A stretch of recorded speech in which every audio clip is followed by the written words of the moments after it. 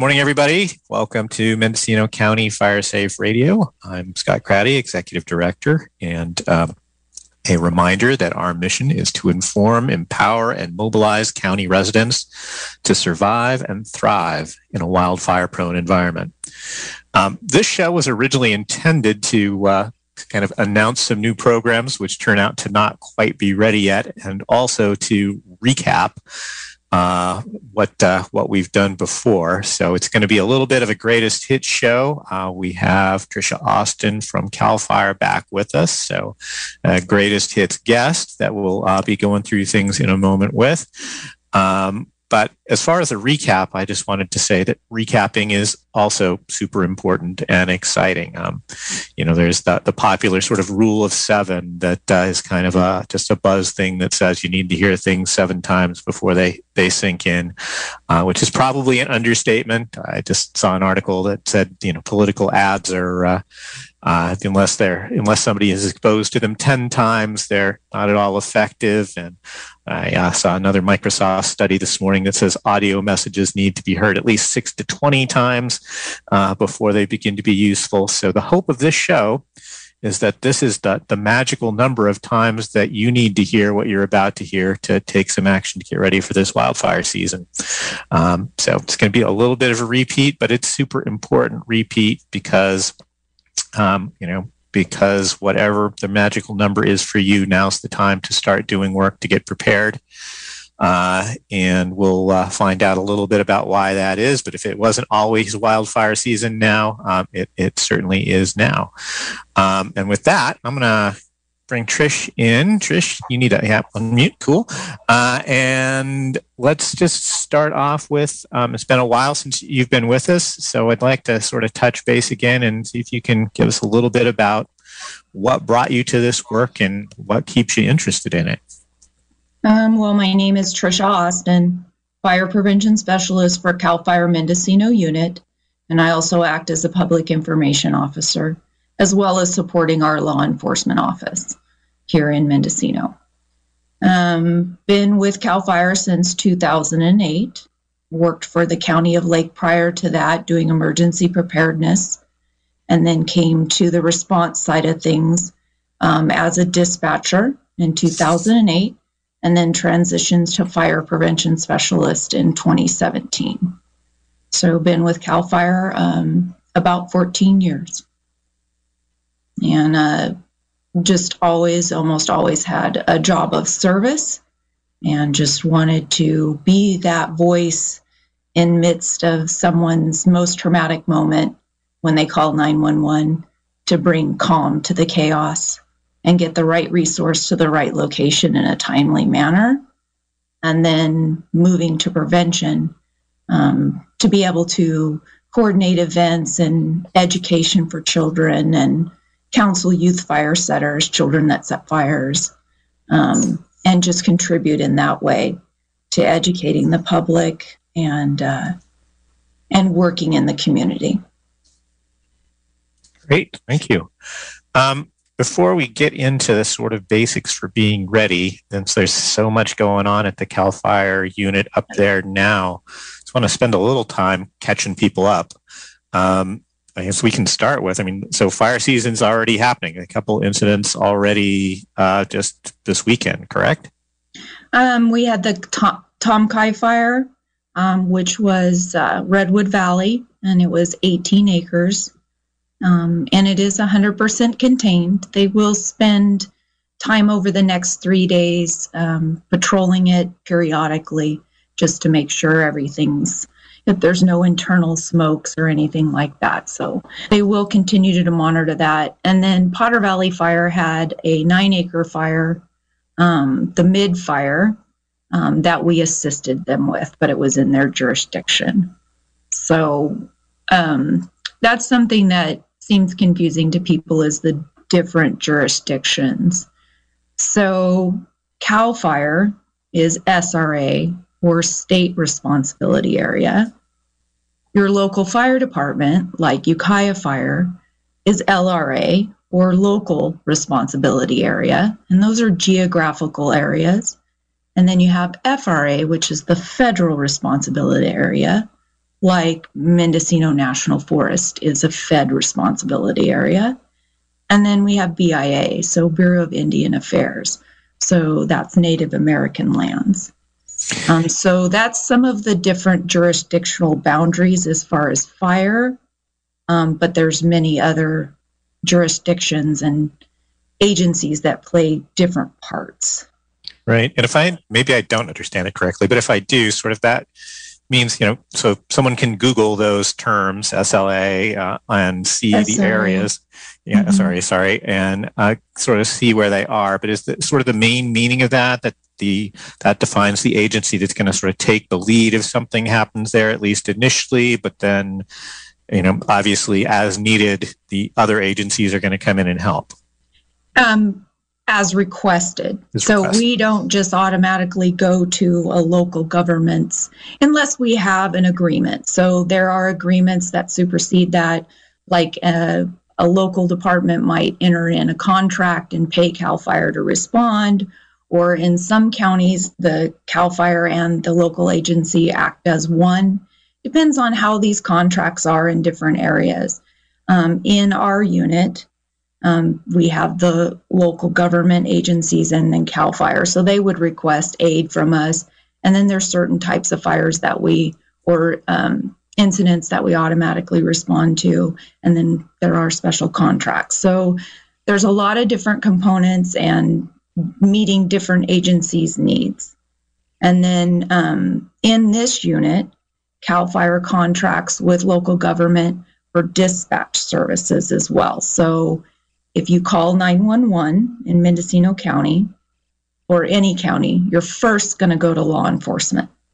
That law enforcement agency could be a local police department, it could be the sheriff's office, or it could be CHP, depending on where you're located and how it's contracted.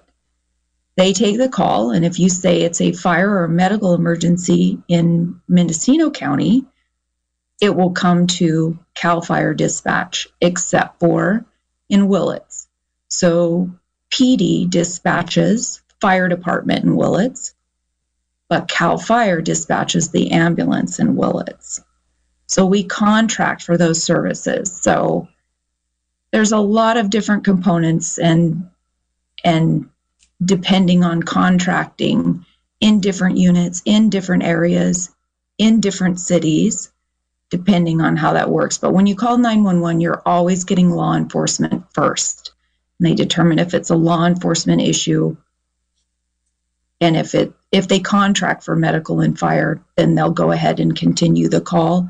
If not, they'll transfer you to a secondary public safety answering point, which is what we act as in this unit.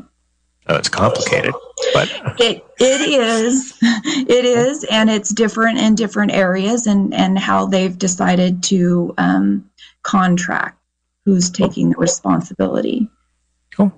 I guess I'd like to shift a little bit more about what the unit's doing to get ready for this season. And the first part, I'm not sure if this is an area that you may or may not have information on, but I know there's been a lot of work doing vegetation management to get ready for the season and some big projects that the unit was coordinating.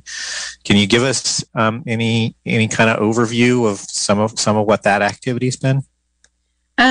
So our activities were suspended because of the fire activity and the amount of dry vegetation that we're experiencing. I mean, you can look around and see that this isn't the typical April. Mm-hmm. And you can look at Lake Mendocino and see that the water's not there that we usually see in the lake or in the Russian River. So activities, as far as burning, we've concluded that that's not going to continue. But we did have the Corson VMP, which is near Ukiah, that they were able to complete. And then we also had one in Yorkville that they were able to complete this year.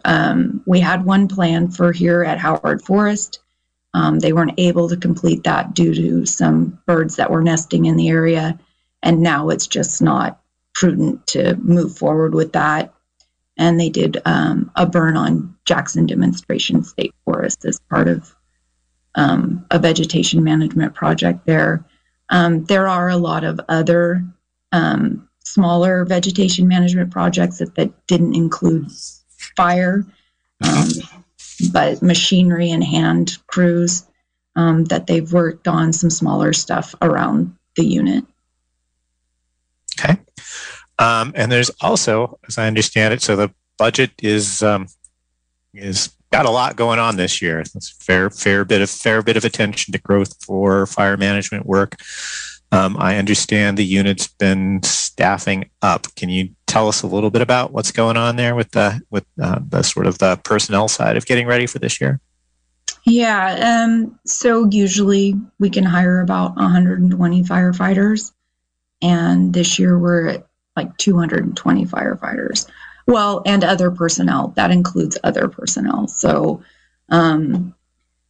cooks, engineers, additional crews for doing hand crew work. We're down on the inmate crews. We went from 12 between 2 camps to 2 inmate crews.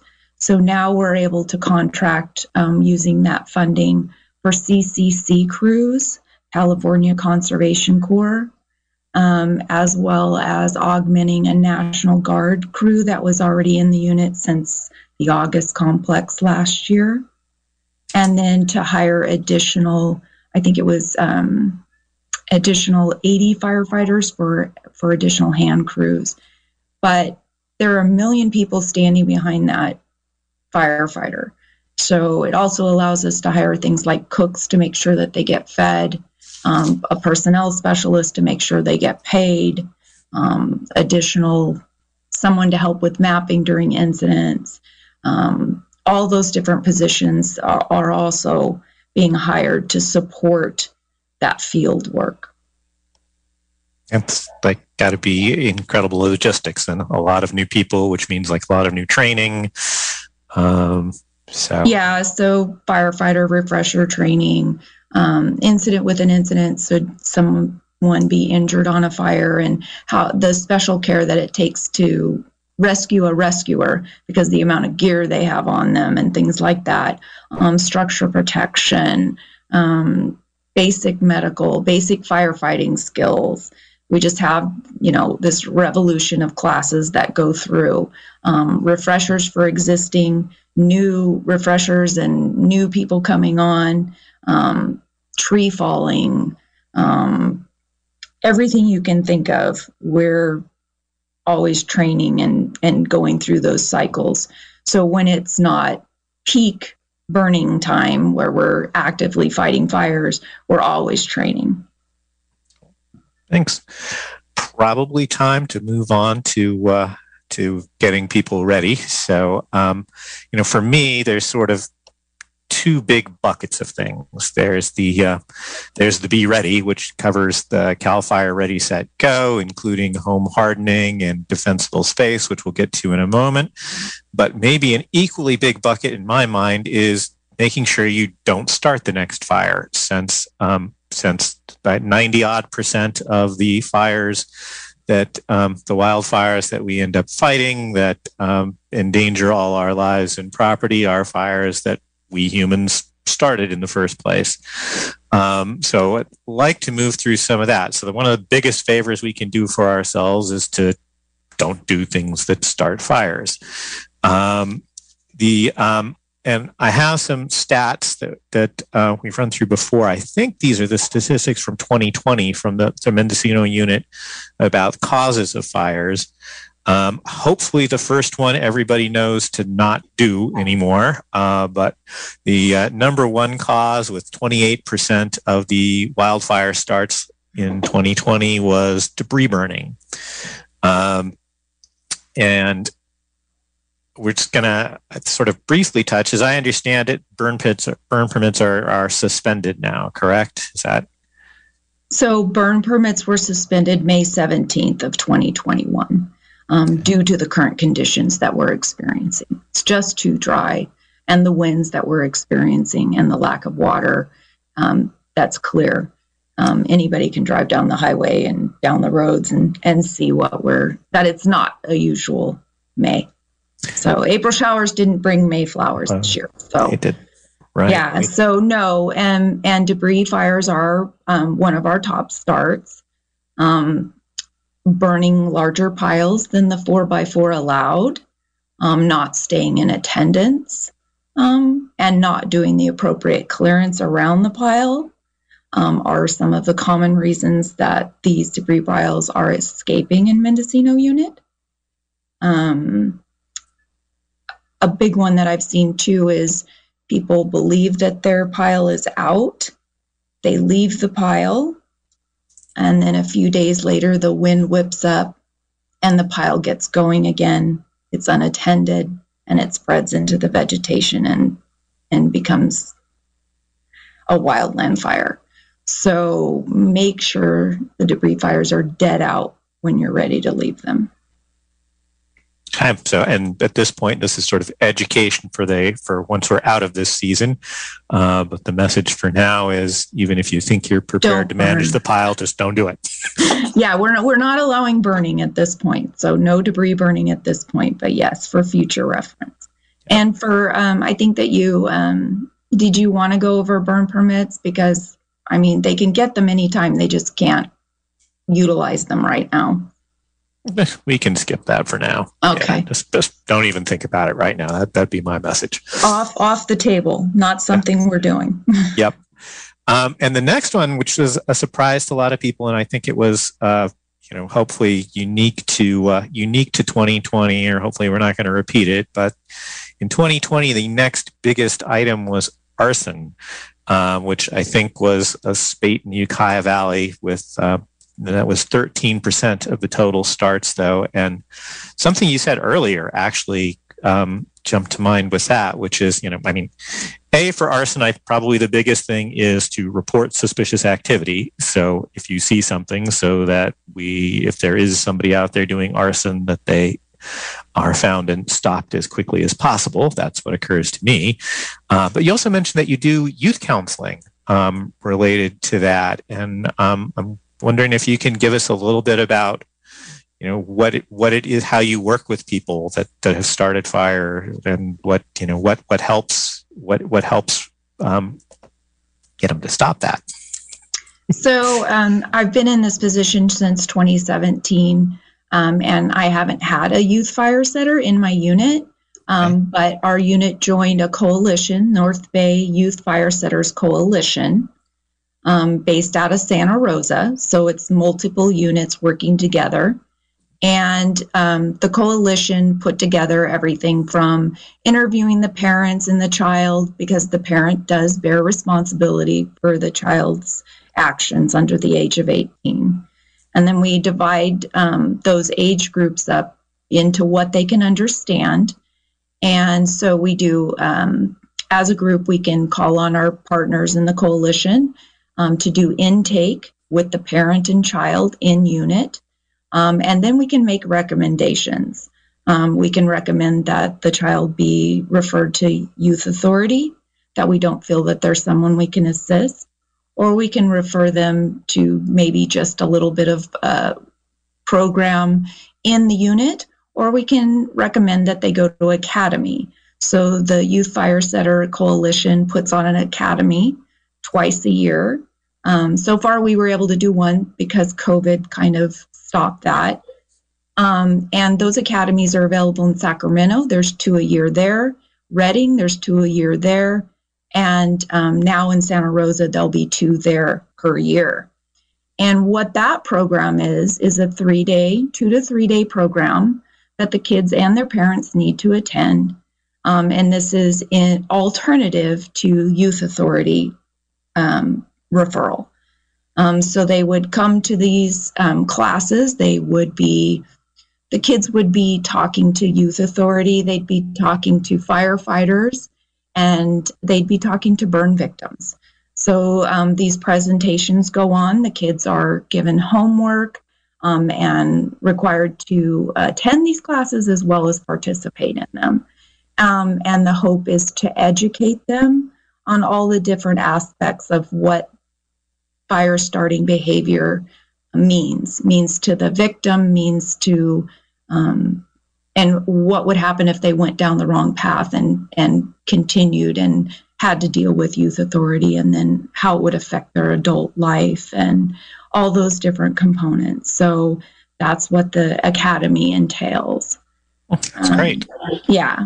So that's part of what I do as a fire prevention specialist. Yeah. Amazing. As far as if you observe someone setting a fire, it's important to observe and not engage with the individual in case you don't want to put yourself in a situation of danger. So calling 911. And then if you're observing, you want to observe details. What kind of vehicle? What's the license plate number? What does this person look like? What direction did they go? How many people were in the vehicle? Those types of details. We actually did have a person come forward in the Willits area, and she played a major part in us being able to arrest an arsonist. And she observed him, called 911, called the arson hotline, and she was able to observe enough of what direction he went. And then they were able to pull from additional cameras upon the path that he drove and gather evidence that way in video evidence to present, as well as her testimony. And not to, glorify it or anything, but she did get a $10,000 award. Thanks. For all of that gathering of information and reporting. And there is an anonymous hotline if someone doesn't want to be involved and they just want to call, they can. And it is 1-800-468-4408. And that's 1-800-468-4408 for the arson hotline.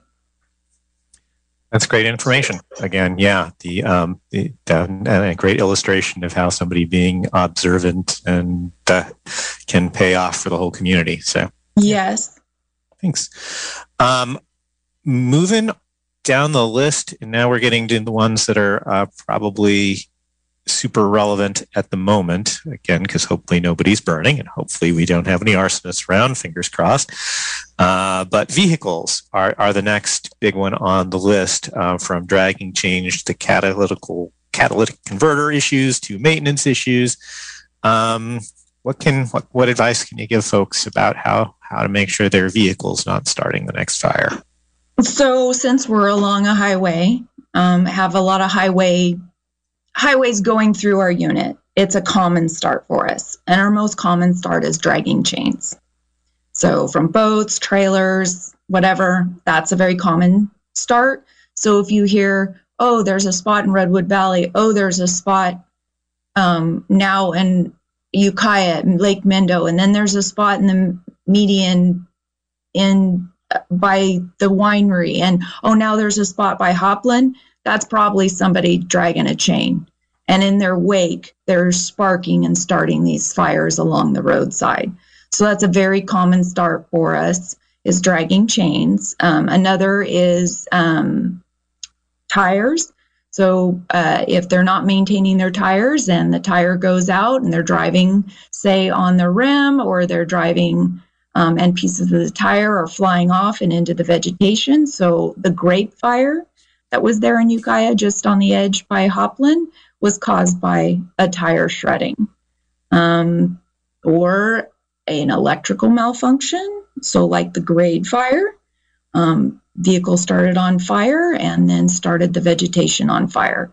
So mechanical malfunction of vehicles, dragging chains, just making sure that your vehicle's well maintained is key, and making sure your tires are in good condition so that you wouldn't be the cause of a fire.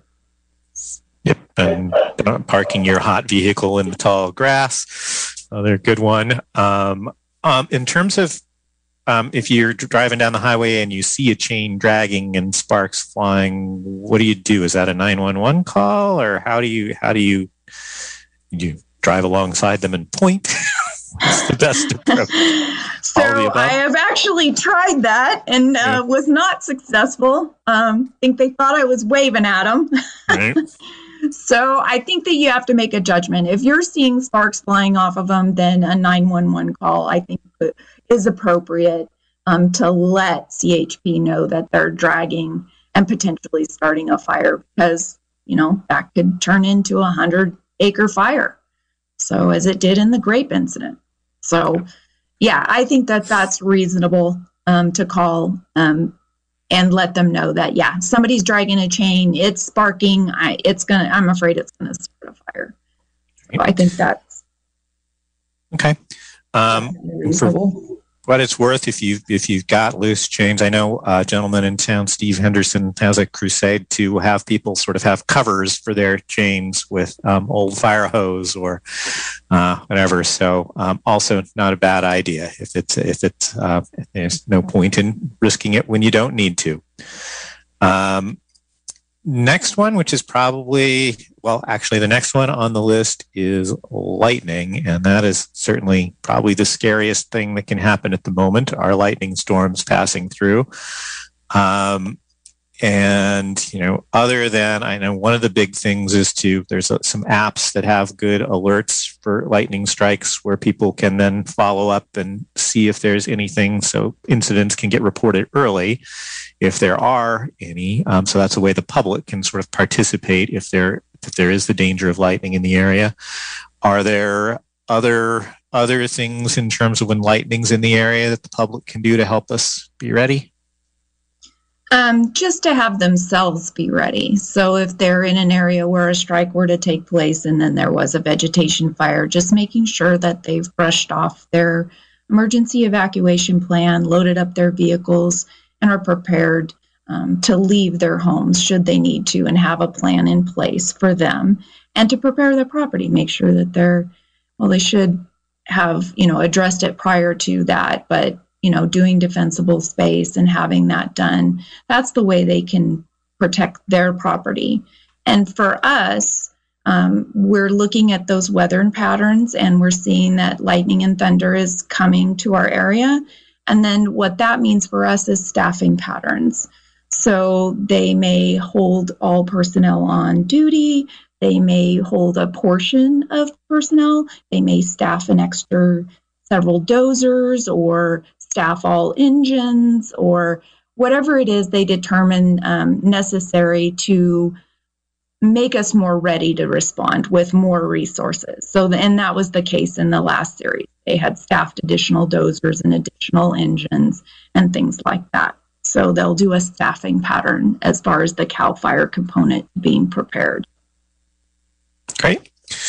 And before I think I'm gonna lop off some of the minor ones here, but I think we should spend a few minutes with equipment, which came in with 7% of the fire starts. So mowers, trimmers, generators each have their thing, and maybe I'll chip in some, but I want to let you go ahead and a hammer and a post. So the ranch fire. So yeah. I mean, just to be cognizant of the fact that you might be starting a spark in some way. So whether it would be a hammer hitting a post into the ground, just make sure there's good clearance. Make sure you have a hose. Make sure, that you're prepared to stomp out a vegetation fire. You have a phone ready to call in case you were to start one. And then, do things like don't mow weeds. Lawnmowers are for lawns. And using weed eaters, just make sure you're removing rocks from the area that you're weed eating, things like that. Just anything that might spark a fire, and especially now, do it early in the day before 10 a.m. so that you're not doing these things in the heat of the day. And as you know, here in Mendocino County, we have those afternoon winds. During those windy times is not the time to be doing weed eating and mowing and things like that. That could potentially, if you get a start, it would make it hard to put it out quickly. Okay. When I had Albion Fire on, I think one of their rules of thumb was that if you're mowing and the tires aren't wet, then you need to stop. And given how dry things are now, that probably is a good rule. I would say yes. Definitely. So yeah, it's very key that we not start any fires. So, and I think like 95% of fires are started human caused, whether that be a structure into the vegetation. So even a home fire, cooking fire, etc., can lead to a vegetation fire. But yeah, making sure we're using mowers for mowing lawns and not for mowing weeds and fields and things like that, but even using tractors. And it's just things that we have to be cognizant of and make sure we have fire extinguishers. And we want you to do your vegetation management, but do it smart. Do it early in the day and make sure you're prepared in case you did have a start. Okay, so with a little luck, hopefully we talked somebody out of starting a fire or gave them a little advice to keep one down. I'm going to move on to sort of stepping through Ready, Set, Go, and covering that, because that's the other sort of big bucket, is being ready. And before I do that, I do a brief commercial for the Mendocino County Fire Safe Council in helping you with Ready, Set, Go. So we're going to step through some of the information from the CAL FIRE website. But also, if you want to get in depth into these topics, the Mendocino County Fire Safe Council's website is firesafemendocino.org. firesafemendocino.org. And we're about to talk about defensible space and home hardening, but I want to point out to people that we have, so the top line on our website, the first thing in the upper left is safeguard your home. And the first thing that pops down when you point your arrow at that is our home hardening video series, which is a great way to focus in on any of these things that you want to focus on. It's organized in order of priority. So when you click on it, you're going to see first that the top priority are your roofs and gutters for home hardening, because that's the broadest area that you've got in your home that can catch sparks and embers and catch your home on fire. And then we've got a short version of a video on what to do. If you just want to spend a few minutes and then go get some work done, you can watch the short version about what to do with your roofs and gutters. Or if you want to have a little more in-depth knowledge about why you're doing it and how it fits in the overall scheme, there's a long version. And we have the same thing for vents, for defensible space. So those are your top three priorities: roofs and gutters, vents, defensible space. And we'll get more into that coming up. Followed by decks and fences and windows and eaves and siding. So all of that information is there. And I also want to point out that if you need help with those things, another place to pay attention to on the website is the community programs section. And there's two important ones on there at the moment. The first thing under community programs is the Mendocino Community Chipping Program. And we have a lot of community chipper days going on right now. We have a lot more to offer this season, so it is a great way to kind of provide you if you need a deadline, like I do sometimes, to get your work done. Having a chipper day that you're scheduled to come and chip and get rid of your brush for you is a great way to have a deadline for getting your home defensible space clearing done. And what you'll see there is that you can go to chipperday.com/Mendocino and register your address for a chipper day. And this is a little bit of a repeat, but when you put your address in, you're going to see one of two things will happen. It'll either tell you, we've got a chipper day in your area coming up on June 14th. Do you want a reservation? And if so, you can make one. And if we don't, it will ask if you want to be put on the waiting list.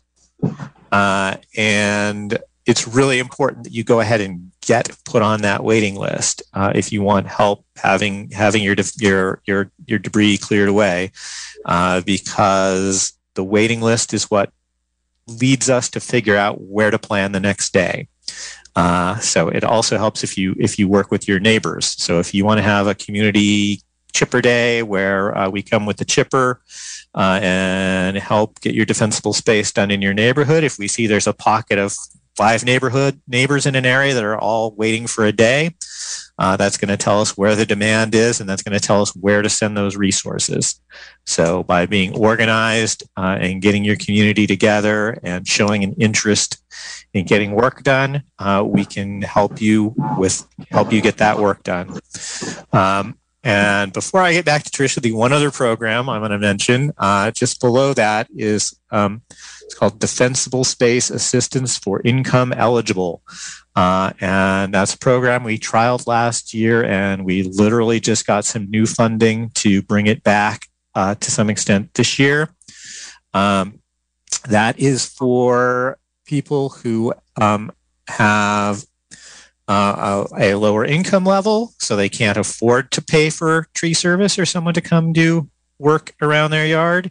And they're also either senior or handicapped. So we're looking for people who really need help getting their defensible space work done. And there's a simple application there. And we're trying to coordinate those two programs this year. So again, we're going to be looking for a couple of people in a particular area that look like they need defensible space help. And we're going to ideally go be able to give you that help and then coordinate that also with a community chipper day in the area. So the crew can go clear off your roof, limb up your trees, clear out any dangerous brush you have, and put it in a brush pile that we will then be able to come by on a community chipper day somewhere in the near future and get those piles taken care of as well. So 2 really important community services that both focus on kind of the central aspects of having your home ready, getting your defensible space cleared, and your home hardening done to the extent possible. Take advantage of them. Anyway, so that was a long enough ramble for me. We're going to get back into ready, set, go. And the first chunk of that is to get set. So, and part of that is what we just touched on. Getting set means having your defensible space done and having your home hardened to the extent possible. But there's also an awful lot more to it. And Tricia, would you like to sort of step us through some of the keys of getting ready?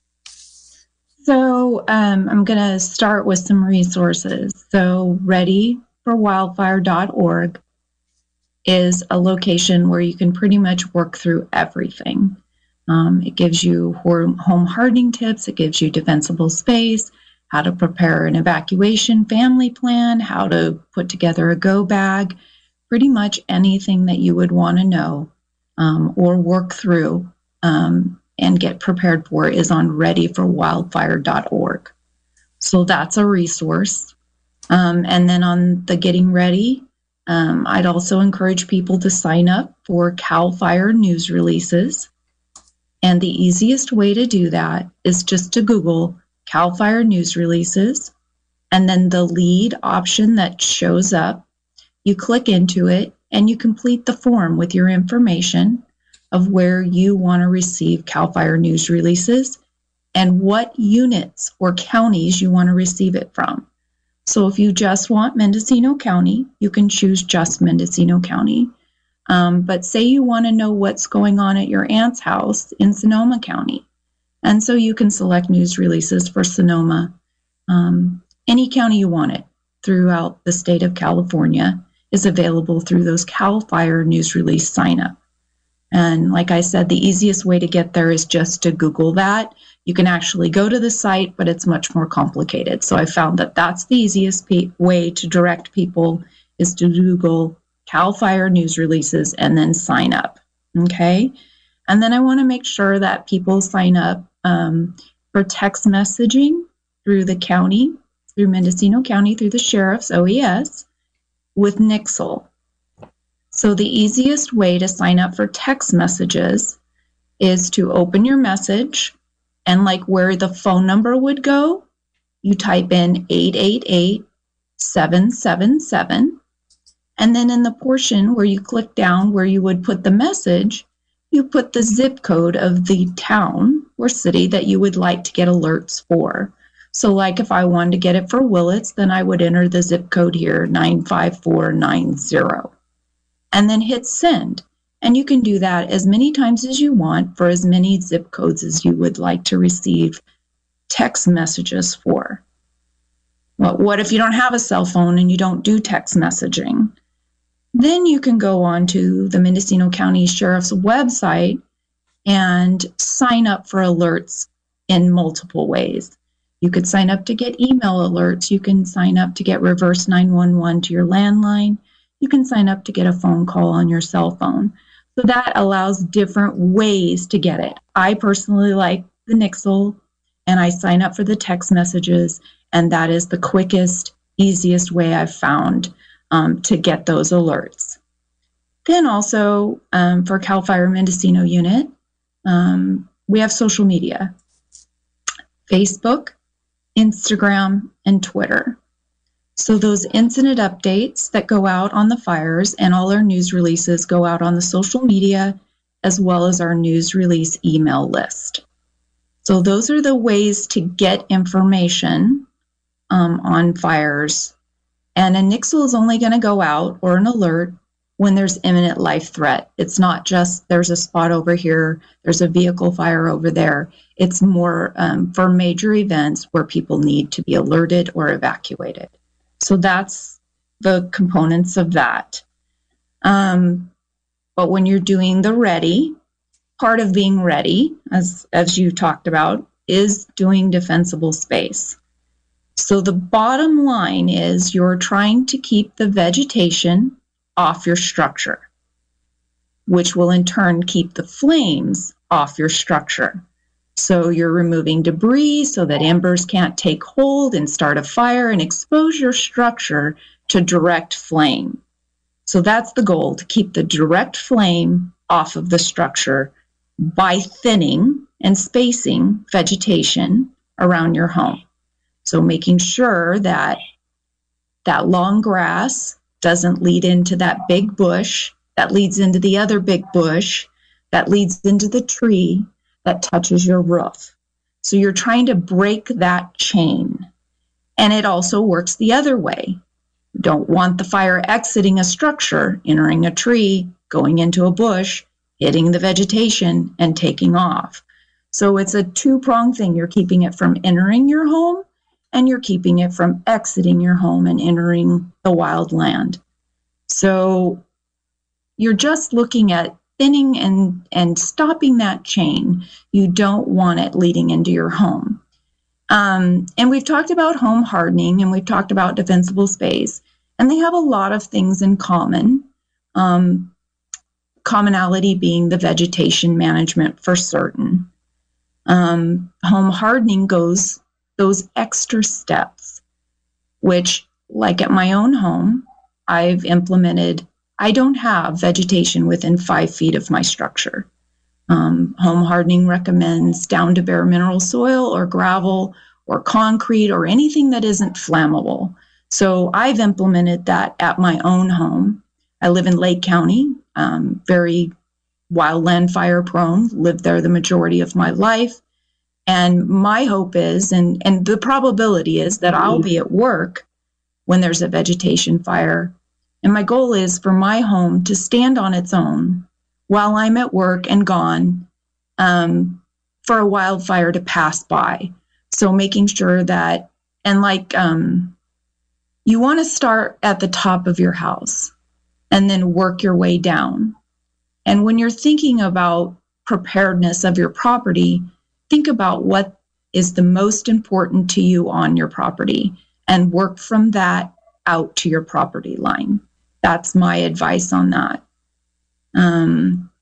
Have a plan of if you need to leave your home, a gathering point, if you were needing to leave your town and where you would go, or if you were needing to leave your county and where your family would go, where they would meet up. have multiple layers to your plan and exit strategy. The last I heard, you were kind of going over what I think is the new Zone Zero, which is the kind of the advice to try to make sure there's essentially nothing flammable within the first 5 feet of your home to the extent possible. You want to pick it up from there?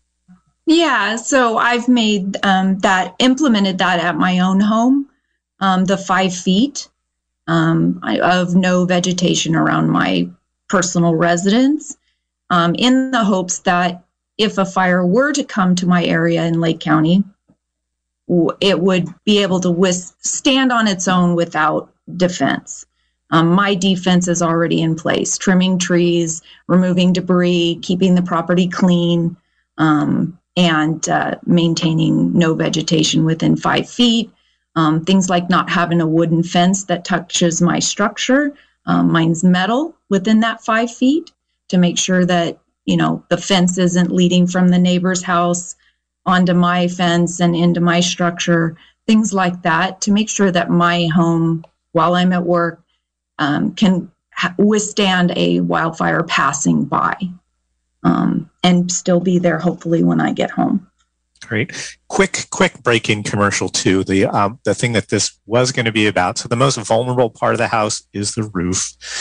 And if you're in a super key point is keeping it clean, sealing off any gaps, keeping debris out of the valleys. Basically, you don't want to have any friendly place for a spark to start something there. If you do not have a Class A fire safe roof, which is a little technical, but you can look that up on the internet. The program we're going to have a month from now is going to be about a FEMA-sponsored grant program that can help people in Mendocino defer the majority of the cost of replacing their roof.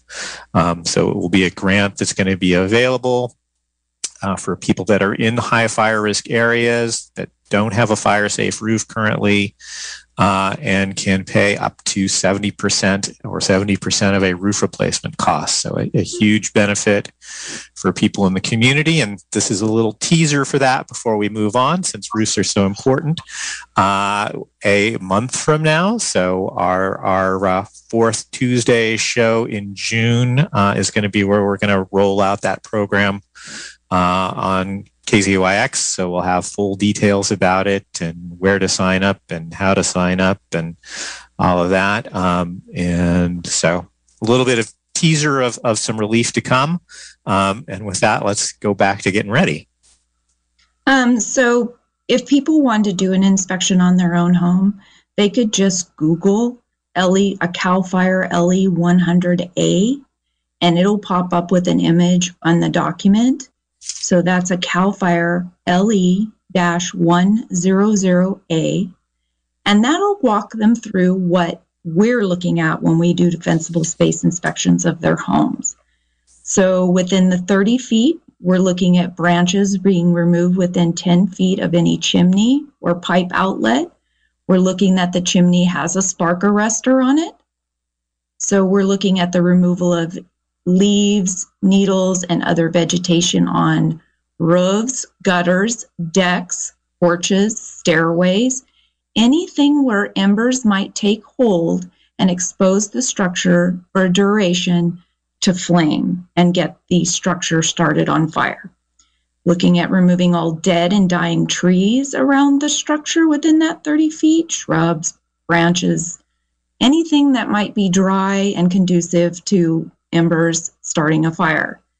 Removing any dead or dying grasses, separating, like I said, that vegetation from the bush, those different types of vegetation that would lead it into the house or lead it out of the house and into the vegetation.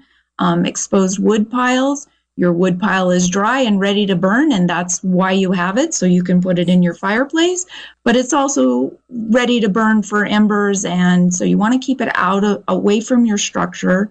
If it's going to be close to your structure, make sure that it is completely enclosed and fire resistant, like siding, build a little building for it, whatever, but stacking it on your deck and under your deck and things like that, that's a spot where a fire can take hold. That firewood is ready and dry and wants to burn.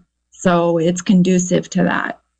Then within that 30 to 100 feet, once again, you want to still maintain those bushes, grasses, and things like that. Separate tree canopy to keep it from moving from tree to tree, bush to bush, that type of thing. And then have clearance around wood piles. So if they're outside and they're in that 30 to 100 foot space, that you make sure they have good 10 feet clearance around them down to bare mineral soil, as well as propane tanks. Don't surround your propane tanks with wooden lattice, because that's going to expose that tank to heat and it's going to release the propane. If you have trees above it, you want to make sure and trim those trees 15 feet above, because it's going to, instead of exploding, it's going to expel that gas. They're designed to do that. When the heat approaches, they expel. So a flame's going to come out of it. So keep the flames off that propane tank. So 10 feet of bare mineral soil, and then an additional 10 feet of managed vegetation around that is preferable. Let's see. Stumps or logs that are embedded in the ground, not only can they smolder and burn and be in the ground, they can also cause injury to us. We might not realize, and we step into something that's burning underground, things like that. And also that's a place where the fire can hide and then pop out later after suppression efforts have been made, and then start your structure on fire. Make sure your address is clearly visible, so that we can locate your emergency, and then it's visible in both ways. So if we were to drive past your address and we're addressing the fire and then you call 911, then we come back and we can see readily that we're at the right address, the fire has progressed there, and be able to find the location. So if we can't find you, we can't help you. Yeah, I'm going to quick break in and sort of two-way thing. The benefit for clearing around your home is great for making sure your home is defendable from fire, so that when firefighters are in the area, if they see someplace that's clear and easy to defend, you've kind of created a second way that your home is more likely to survive. You've given fire less things to contact, and you've made your home more easy for people who are trying to help it. A quick one that you just triggered there, with the sort of delayed fire thing, is there are a lot of cases where homes burn down long after the fire is gone. And a lot of times that's the case because some spark has gotten into the attic or under the house and been smoldering there. So a important and fairly relatively inexpensive. A lot of the things with home hardening are somewhat expensive retrofitting, but to replace just cover over your screen vents for your attic in your home with metal 1/8 inch opening vents that will keep sparks out are a great way that if you're going to be away from your home when a wildfire happens, if you keep the sparks out, then that means there's nothing that's going to catch your home later while you're not there to defend it. And we are running low on time, so I want to, at this point, there's tons we didn't get to in Ready, Set, Go, preparing your disaster plan, etc. So let's just retouch on where those resources are, Tricia. If you could just tell people where the couple of key websites to go to read through this themselves would be. I'm going to just refer them to a single website, and that's readyforwildfire.org. And it has everything, and it walks you through all the Ready, Set, Go. Okay, perfect. And I'm going to recap for people that want some help with their projects or some video step through of the series, the firesafemendocino.org website. Also has a lot of great resources and more ways to find out about how to participate in our community programs, or as importantly, participate in your neighborhood fire safe council, or start one if there isn't one, so that your neighborhood is working together to get ready and to make sure that people need help have help. And with that, I think we're going to turn it back over to Rich to take us out here. Thank you so much, Scott. Another informative program. This has been a production of KZYX Philo 90.7 FM, KZYZ Willits and Ukiah 91.5 FM, and Fort Bragg at 88.1 FM, Mendocino County Public Broadcasting. You can check out our website at kzyx.org to find more content like this, and consider donating by clicking the red donate button in the upper right corner. Thanks for listening.